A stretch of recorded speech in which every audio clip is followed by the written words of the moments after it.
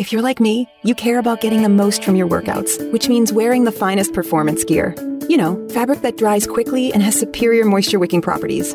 Fabric so soft and comfortable you could, well, curl up and sleep in it. Introducing Sheex, spelled S-H-E-E-X, the world's first performance bedding line. Sheex began when two former elite athletes and coaches had an aha moment, combining everything we love about quality performance fabric with everything we love about comfortable, irresistible bedding. Unlike traditional sheets that trap heat, Sheex are breathable, so you aren't constantly waking up to throw off covers or add a blanket, so you sleep deeper, longer, and better. And Sheex bedding looks as good as it feels. Colors and styles that can match any decor at a price that will pleasantly surprise you. And right now, you can try Sheex for 30 nights risk-free. Just go to sleepcoolnow.com. Use promo code 1212 and get $40 off any sheet set. That's sleepcoolnow.com, promo code 1212. sleepcoolnow.com, 1212.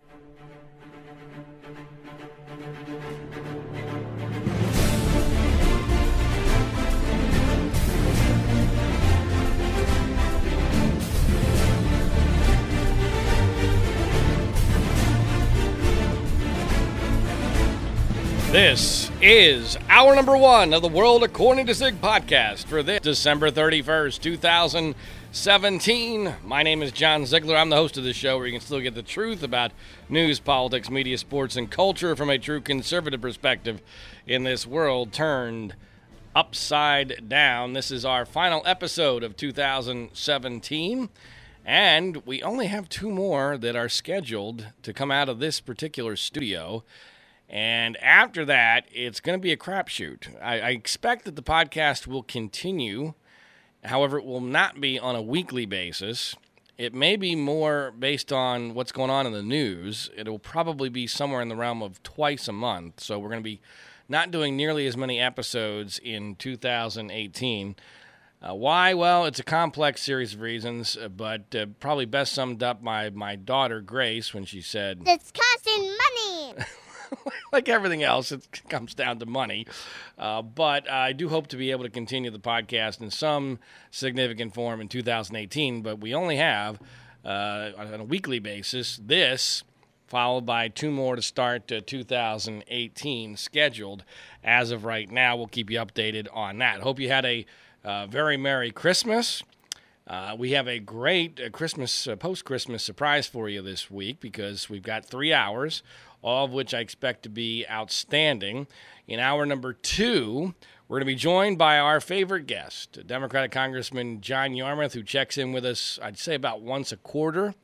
I think he was our second guest of this year, and he's going to also be the last guest of this year as we review this crazy 2017 and look ahead to what the political landscape will be in 2018. And then in hour number three, we'll do a special hour number three, which I expect to be quite interesting and entertaining because this week the Washington Post finally came out with their extensive investigation of the so-called Penn State Joe Paterno, Jerry Sandusky scandal, which I was not mentioned in, although I was intimately involved with, and I want to share with you some text messages that I exchanged with the reporter on this story that are flat out hilarious and far, far more interesting than the article that ran itself, which was a complete and total joke and utter waste of resources. My God, I cannot believe that the Washington Post wasted that much time and money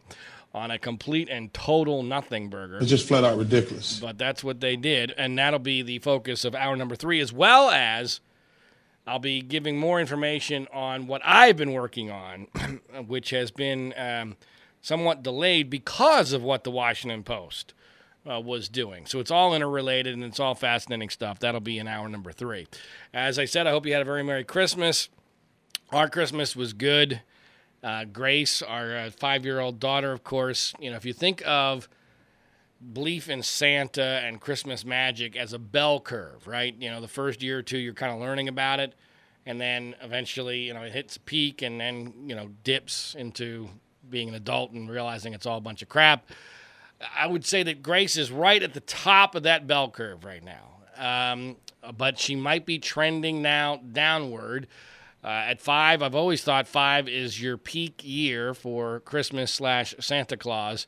And Grace absolutely is in 100% belief, but she's also starting to ask some questions.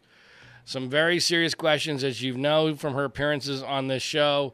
She's a very inquisitive little girl, and I've always believed that she was going to figure this out faster than we were hoping that she would, or certainly her mother was hoping that she would, and faster than I feared, because that's the part of this that I hate. I mean, my whole life I've been very skeptical of whether or not we should be teaching our kids about Santa Claus, mainly because I dread what's going to happen when she realizes that Dad has been lying to her all these years and creating this ruse.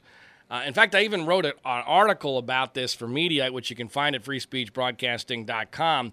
And I really urge you to do so for several reasons. One, because I talk about this issue in general, and I relate it to Donald Trump. I compare Donald Trump and Santa in a way that I think is both humorous and hopefully enlightening. There's even a rather funny list of the similarities between Santa Claus and Trump. I was kicking myself because I did forget one that was rather obvious, which is that they both wear red hats a lot. But there's a lot of others that are on the list, and I think you'll get some amusement from. And then the final reason to check out that article is that it actually has photos of my children, including Grace and my newest daughter, Diana, with Santa Claus, and they're adorable photos. So make sure you check those out at freespeechbroadcasting.com. But with regard to Grace, I'm really thinking, and I've always felt that if we get to 7, she's 5 now. If we get to 7, that's going to be, with her really believing, that's going to be more than I would have expected. It's about as much as we can expect, I think. And even though she's all in this year, I think next year is going to be her I'm starting to get skeptical, but I'm still believing because, it's too dangerous not to believe year. And then by 7, usually, my recollection and interpretation is you get 1 year where the kid doesn't really believe, but they pretend to, just to kind of placate you and because they're hedging their bets a little bit. I'm hoping we'll do better than that at 7, but that could be where we are. It's just a gut. And I actually think that this damn elf on the shelf is going to be the biggest problem. Because she's so into the elf on the shelf, Eli we call him, but the elf on the shelf is just a damn doll. And by next year, if we bring out the elf on the shelf again, she's going to go, what the hell is that? Because in her mind, it's she won't have seen it for 11 months. It's going to be a much bigger deal than that. So anyway, the bigger issue with Grace, in my opinion, is that she is so spoiled. And not in a way like we buy her everything. I mean, we're not rich at all. But, can you imagine, folks, if when you were 5 years old, and because of a series of circumstances, including the fires that happened in Ventura County last month, I did the math on this. It's really remarkable and frankly sad. From November 17th of this year till January 8th, okay, when she goes back to school finally on January 8th, that's almost 2 months. She will have gone to school, she's in kindergarten, for 10 days. 10 days from November 17th to January 8th. So could you imagine if when you were 5 years old, having virtually no school, living in Southern California with perfect weather, having both parents effectively home with you at all times, and going through Christmas where you got everything you wanted plus some things you didn't even ask for? Can you imagine how happy you would have been? And Grace was definitely happy at times, but boy, does she bitch and moan. Oh, my God. Oh, it's so tiring. The whining and the crying and the bitching and the moaning. Oh, I mean, it's like being married all over again. I mean, it's like being married to 2 women. That's what it's like, having a 5-year-old daughter. Diana is the easiest. I mean, she's 8 months old and she's a dream. Anyway, hopefully Grace will have fond memories of her Christmas because we certainly worked very hard to make sure that happened. Of course, America got a big Christmas gift with regard to the one legislative achievement by the Republican Congress and by President Trump that occurred just before Christmas, which was, of course, the big tax reform bill, which became law with Donald Trump's signature. And, this has caused a lot of discussion among a lot of things, but weirdly about the Never Trump movement, which I guess I'm a part of. I've been a Never Trumper from the beginning and never wavered from that. I'm even part of a group that gets together every couple of weeks in D.C. I join via phone or Skype or whatever that are, supposedly prominent Never Trumpers. And, I don't understand this. I'm not quite sure why. I guess the theory here or the narrative is, well, now that tax reform is passed, it's totally illogical to be a Never Trump Republican or a conservative, and therefore you've all been exposed as a bunch of losers and frauds, and the Never Trump movement should be dissipated and never heard from again. That's the narrative from the Sean Hannity, Laura Ingraham, Tucker Carlson wing of the conservative media. I don't understand this. I really don't. One, because it's a major accomplishment, but it's only one out of dozens and dozens that Trump promised. The way I look at this is that it's the old to whom much is given, much is expected. I mean, Donald Trump was given the presidency with a Republican House and a Republican Senate,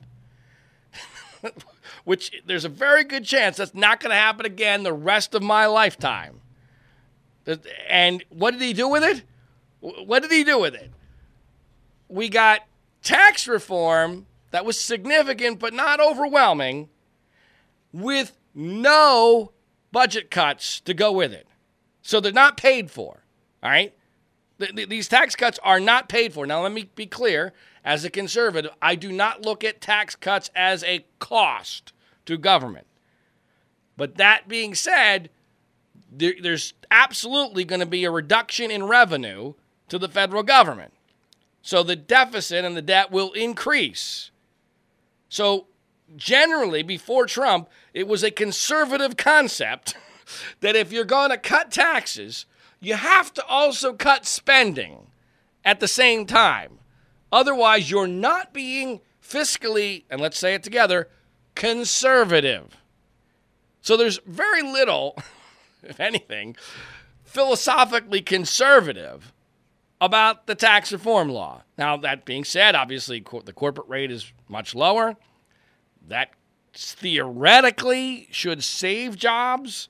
I don't know that it's going to gain jobs.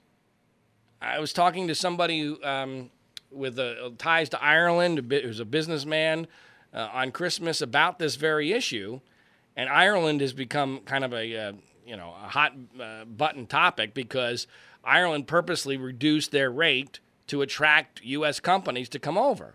Well, I believe their rate is 13%. It's still way lower than what our rate is going to be now. So if you've already done that, are you going to come back for the right to pay higher taxes? I doubt that. Now, there are other examples other than just Ireland. Now, it might stop a company from going overseas because now the benefit of doing that has been reduced. But I don't know that it gets anybody to come back. And as far as the individual stuff, the individual reductions, there's some of that seems good. Obviously, it's wonderful that a bunch of companies gave bonuses to their employees as a way to kind of kiss up to Donald Trump.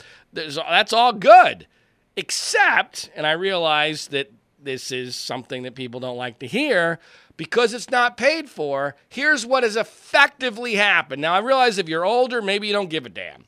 And frankly, we live in a country where people don't care what happens next week. It seems to be what happens today that matters. But here's what really is happening with whatever tax cut you're getting.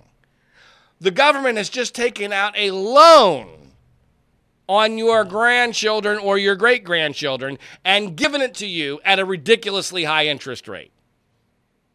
Now, you probably won't end up paying it depending on your life expectancy, but somebody's going to have to pay for that eventually, again, because there was no reduction in spending. So, yeah, wonderful. Thanks. You gave me a loan that somebody else is going to have to pay off at a pretty high interest rate at some point down the road. Again, not conservative. But, it gets Trump a big victory. I'm not gonna crap all over the tax reform deal because I think on the whole, it's probably better that it happened than it didn't, at least in the short run. Of course, since the economy, according to Trump, is booming now, I'm not sure why we needed it, right? I mean, the whole concept was we needed to stimulate the economy. It looks like the economy is pretty damn stimulated, especially if you look at the stock market. And, of course, Trump has not very little to do with where the stock market is. I almost said where the Trump market is. Trump better be careful about this. Because when you take credit for the stock market increasing, as he has numerous times, in a rational world, guess what happens eventually? Because it's happened throughout history, eventually the market comes down. Now, we have gone an incredibly long time, the longest of my lifetime and maybe ever, without the market having a significant pullback. And that's made me very nervous. I'm nervous generally and a pessimist by nature. But if you look at it statistically, this has never happened like this before. We are due for a pullback. So if and when that pullback happens, in a logical world, I guess that means Trump's responsible now, isn't he? Now, I realize Trump lives in a world where he only takes credit for things and hypocrisy doesn't matter. I get all that. But, again, in a theoretical, rational world, that's dangerous to do. Traditionally, presidents have not tried to take credit for the stock market. I think Reagan once in a while, said, hey, isn't it cool that the market is at this particular stage or whatever. But never to the extent that Trump has done so. But again, to be clear, overall, I think the tax bill's now law is probably a good thing. Now, there's one element of this that is absolutely stupefying to me, and I will be speaking with Congressman John Yarmuth about this in hour number 2. But this is I'm flummoxed. I'm absolutely stunned that this happened with so little fanfare. And that is the fact that the Obamacare individual mandate is now being removed. Now, my understanding is that doesn't take effect for a year, but it's going to be removed. And yet, nobody said anything about this. This was not even a major topic of discussion within the tax reform debate, to the extent that there even was a tax reform debate.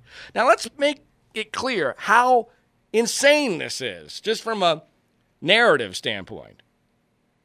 The Obamacare individual mandate was the source of one of the biggest Supreme Court decisions of this century. It was huge when the mandate was determined largely by John Roberts' rationalizations to be constitutional. It was massive.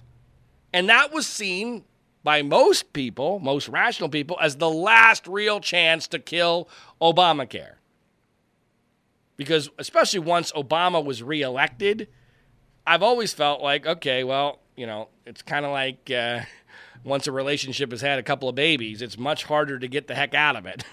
You're never out of it once you've had kids. Well, once Obama's reelected, you're never out of Obamacare, realistically. You really can only add to it, which I'm going to get to in a second. But with regard to the individual mandate now being removed with just an insanely small amount of fanfare or discussion, Trump's been going around saying he effectively repealed Obamacare, and people have been mocking him for that. They shouldn't be. Because while he didn't repeal it and replace it like he promised, he did kill it. He's going to kill Obamacare, which, if you don't like Obamacare, sounds conservative, except in the way it's going to happen. Because repealing and replacing with some sort of more conservative option, although I've never believed it was going to be very conservative if that ever happened, but in theory, okay, that might work. What we're doing instead is we're just killing with no replacing. This is a time bomb on the entire healthcare system. It's going to implode. It's no longer debatable. The healthcare system is now a ship that has huge holes in it. And they probably already had holes in it to begin with, but now that the mandate's being removed, the holes, it's now the Titanic. I mean, there's no saving it. I don't know how long it will take. I don't know the exact way in which it will implode, but it's going to implode.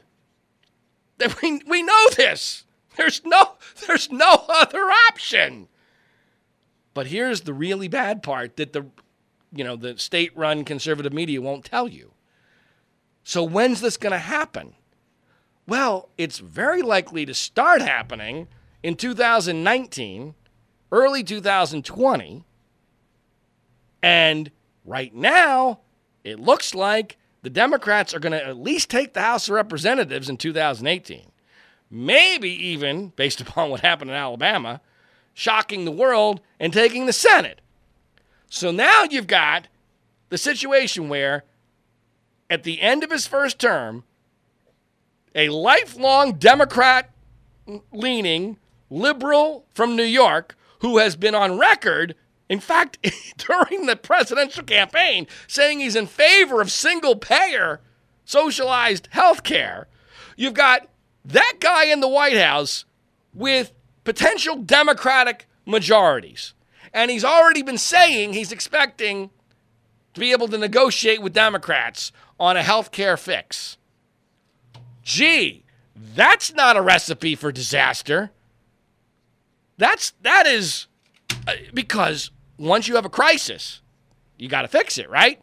Once it implodes, now it's got to be fixed, especially if Trump's going to run for re-election in 2020. So there has to be a fix. Well, the only way you plug the holes in a boat is by more government, not less government.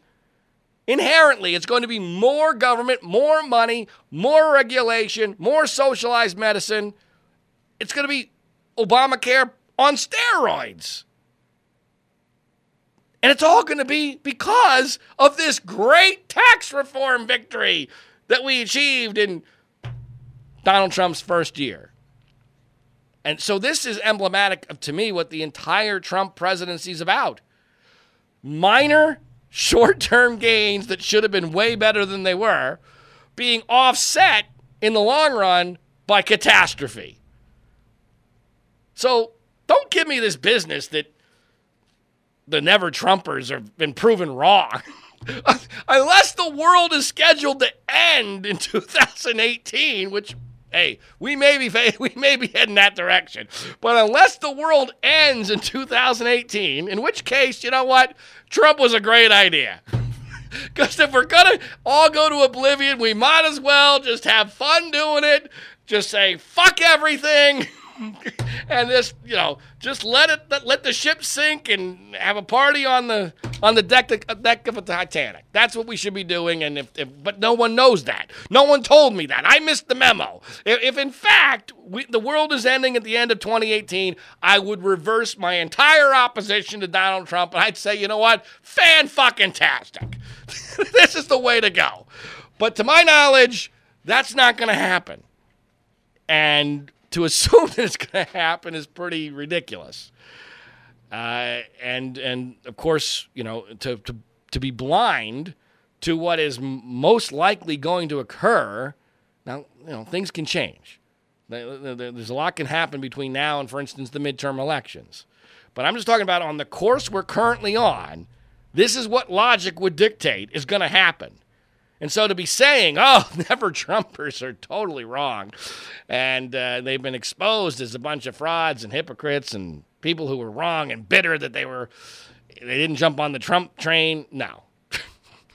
No, it has never even remotely entered my mind that the position to be philosophically against Donald Trump was somehow invalidated because of tax reform being passed, tax reform which I think is going to end up in the long run causing a lot of problems for what's left of conservatism or the Republican Party. By the way, I also wrote a column about this whole Never Trump debate, which you can find at freespeechbroadcasting.com.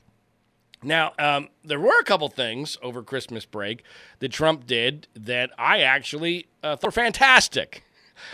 And this is the internal conflict that people like me have with regard to Trump, because there are certain elements of him that I do like. The hatred of the news media is right up there, although he always does it for his own good. That's the part I don't like. If he did it because it was the right thing to do, or he was trying to really change the way the media works, that'd be awesome. Instead, it's all about defending himself for things that he's done wrong and fooling his cult into thinking that everything's fake. The other area where I sometimes like him is in the realm of political correctness. But again, it's always, always, always all about Trump. And he tweeted, because we're having all this very cold weather, as you probably are aware, through most of the country, although not here in Southern California. It's wonderful. In fact, after this, I'm going to go golf, and then I'm going to go swim. All right, so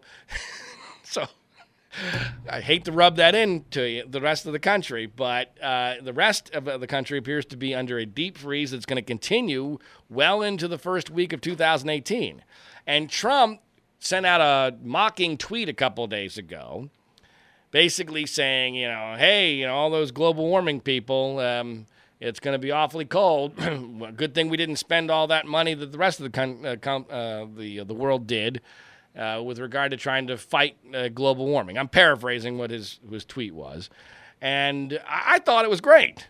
Not because I don't think that the climate might be changing or the globe might be warming, or that I don't believe in science, because that's, the canard that the other side always uses. But to me, and I tweeted this about the Trump tweet, to me, because, of course, the response was, this is outrageous. Our president doesn't know the difference between weather and climate. I love that one.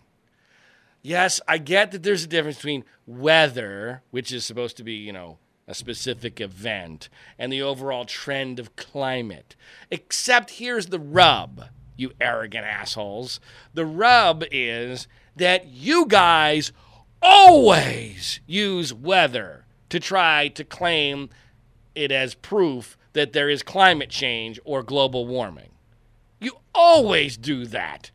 If instead of being 10 degrees across the East Coast and the Midwest, or even colder than that for a whole week during the holidays, as it's occurring right now, if instead of that we had a bunch of 65-degree days in New York City or Chicago or any other, Boston, what have you, if that was the situation, I guarantee you, because it happens all the time, we'd be hearing about, wow, boy, it's awfully warm this Christmas. No white Christmas this year thanks to climate change. That's always what they do. So the hypocrisy, now granted, Trump is a massive hypocrite himself, and I even wrote a column about that, which you can find at freespeechbroadcasting.com this week, about how hypocrisy died in 2017.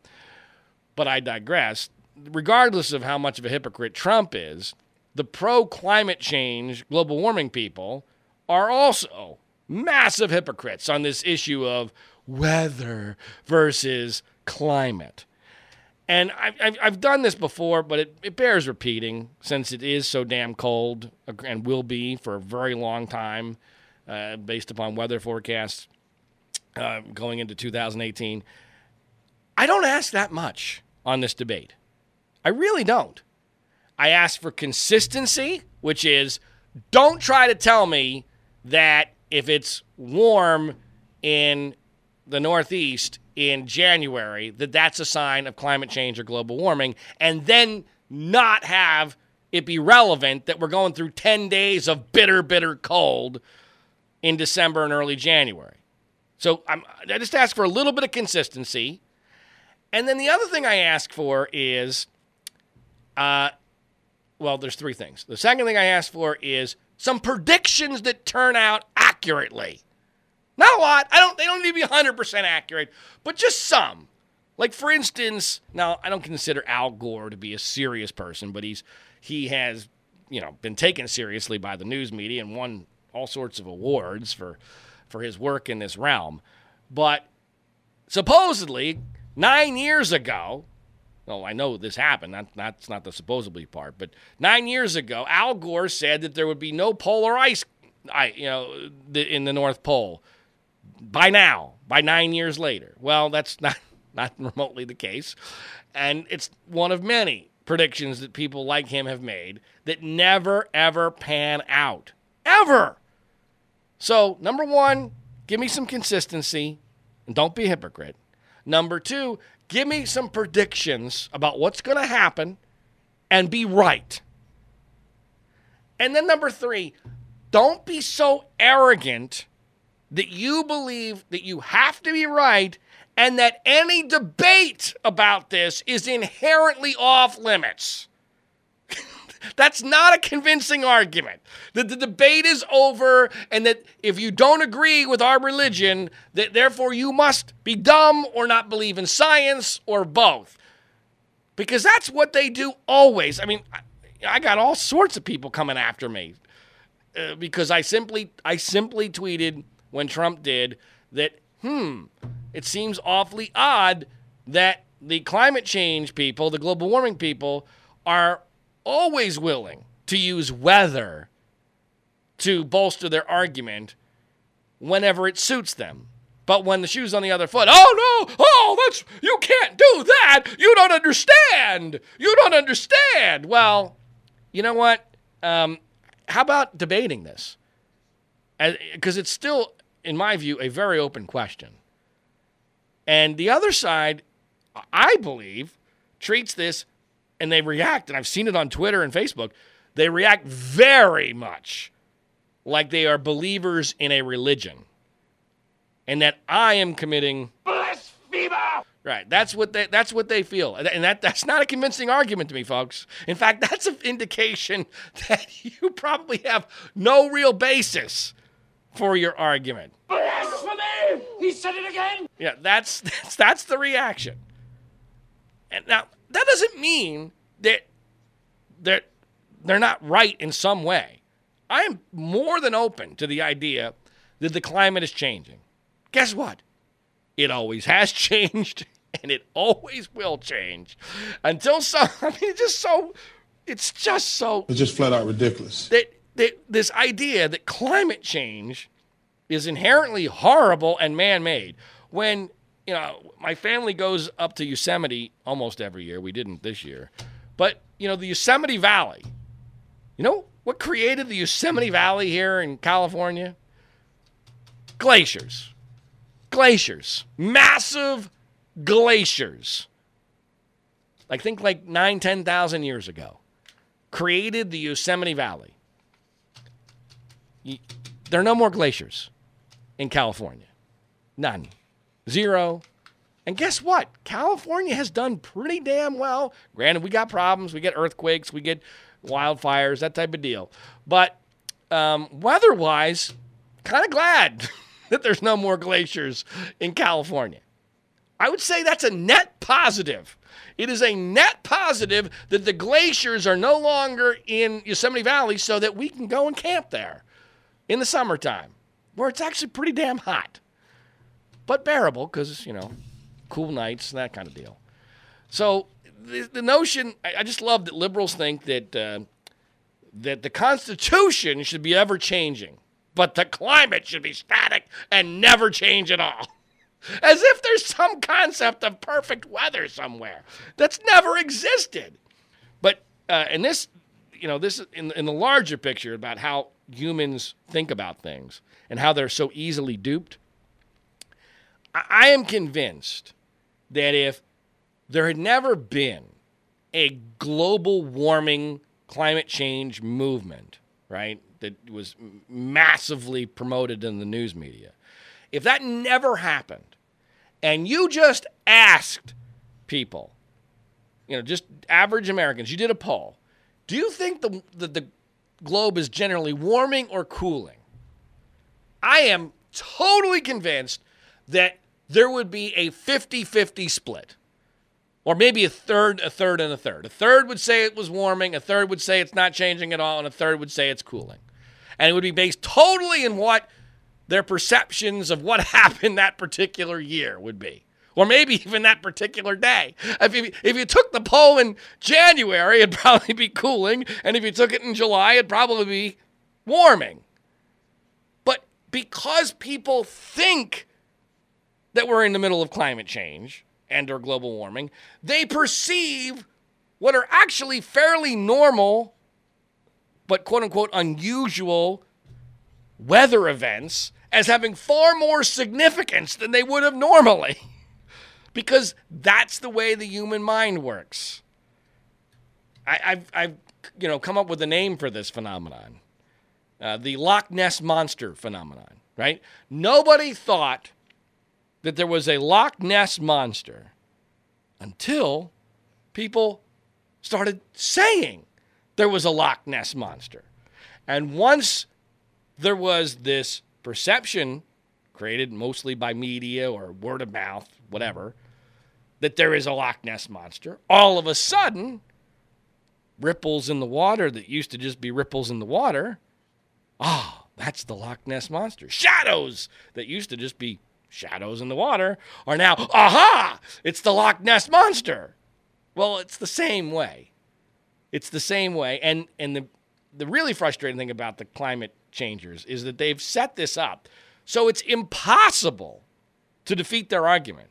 Because there are those who say, well, actually, climate change is totally consistent with it being super cold. Wait a minute. You changed this from global warming to climate change. You keep saying that the danger here is that the globe is warming, but extreme cold is also part of that. Okay, come on. Stop. It's just flat out ridiculous. All right. So if you're in a cold area, I hope you stay warm. And enjoy the Rose Bowl on New Year's Day because it's going to be 77 degrees in Pasadena. And it'll be beautiful. And most of the rest of the country will be, inside freezing their butts off. Another thing that Trump said that I totally agreed with, and I wrote a column about this as well, dealt with this interview that he did with the New York Times that's gotten a lot of play over the last couple of days. Now, there are elements of that interview that are batshit crazy. I will acknowledge. Him claiming that he has the total authority to do what he wants with the Justice Department, it's crazy. It's absolutely crazy. Whether or not he has the balls to actually act on that, I am skeptical. I'm not sure he actually has the balls to do anything about it, like firing Mueller or what have you. Now, he says he hasn't fired Mueller because he thinks Mueller will be fair. He says there's no collusion, but it's not as convincing because in the same breath as saying there was no Russian collusion, he also says, but if there was, that's not a crime. What? How is that supposed to convince anybody of innocence? Look, there was no Russian collusion, but even if there was, that's not a crime because Alan Dershowitz told me so via Fox News Channel. Wow. Okay. Yeah.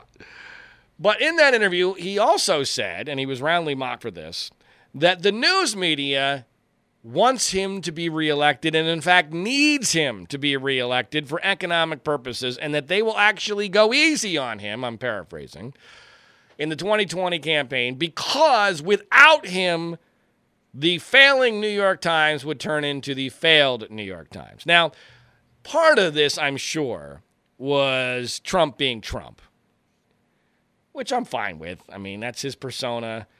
There's something funny about that. He's needling the media. I like that. That's all cool. But the larger issue here is actually very important. And I think is an issue where he's dead right. And people need to understand why he's dead right. And I've written a column for Mediaite, which, again, you can find at freespeechbroadcasting.com, making the case that the media will never admit it, but Trump is absolutely right that they need him to win in 2020. Now, unless the Democrats can nominate somebody who will be in the same realm with regard to entertainment value and ratings potential, like Oprah Winfrey or Tom Hanks or The Rock, somebody like that. But assuming that that doesn't happen, I think there is a very good chance that the media looks around and goes, we really want to give this up, huh? Every day we don't have to do any work. We come in, we just look at whatever he tweets, whatever he says. We got another story for another day. This is easy. The ratings are good. Do we really want to end this? We really want to end this gravy train during a time period when our business model is busted and, maybe my salary will go down or maybe I'll get laid off. Do I really want to do that? I'm not saying that it's not a conspiratorial thing. I think most of this is subconscious. But we've already seen the media react to Trump in this way. That's what the whole 2016 primary was all about. They gave him over $2 billion in free advertising. Why? Because they knew it was good for ratings.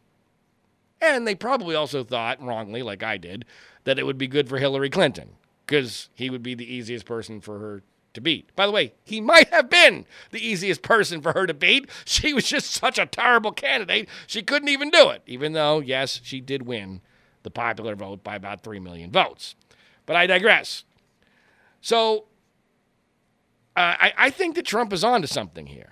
And I go into great detail about this. And part of why he understands this is he and the news media are very similar personas. The average bigwig media person has a lot of psychological similarities with Donald Trump. And none of them are positive qualities, by the way. I probably have more disdain for the average media person than Trump does. And I mean that seriously. Because Trump actually secretly likes a lot of these people because they kiss his ass or they give him attention. And that's really all he wants. But I've dealt with a lot of these same people from a very different standpoint. I'm not a celebrity and I'm telling them things they don't want to hear and I have no leverage. So I've gotten to see the real, who these people really are. And they are just dreadful. Dreadful, horrible people. They are narcissistic. They are egomaniacs. They are insecure. They are dumb. They are arrogant. They are lazy. Well, those are all things that Trump is too. So the idea that Trump is able to understand and manipulate the news media is really not that much of a mystery. I'll tell you where else this is going to play a role, maybe even a stronger role than the election. I don't think, barring a massive catastrophe or Robert Mueller coming up with just gangbusters O.J. Simpson-like evidence, I don't think there's any chance that Donald Trump gets removed from office. Because it's in no one's self-interest for him to be removed. The Republican Party doesn't have a self-interest, although they might. They just won't realize it. The Democratic Party wouldn't have a self-interest in getting rid of him because they think they'll beat him in 2020. And he's toxic with regard to congressional elections. And the news media. Can you imagine the news media? If Trump gets impeached and there's an impeachment trial and the news media has to decide, do we want to keep Donald Trump in office and have him run for re-election? Or do we want President Mike Pence? Really? As I wrote in the column, this is kind of like, if the media were to make that decision to get rid of Trump for Pence, it would be kind of like a teenage boy having his favorite porn collection taken away and replaced with his mom's catalog magazines. Okay. Because there's not getting any excitement. They're not getting any excitement. There's no stimulation out of a Mike Pence, and there's no ratings either, out of a Mike Pence presidency, especially in comparison to a Donald Trump presidency and a re-election campaign. So there's no way Donald Trump's getting removed from office.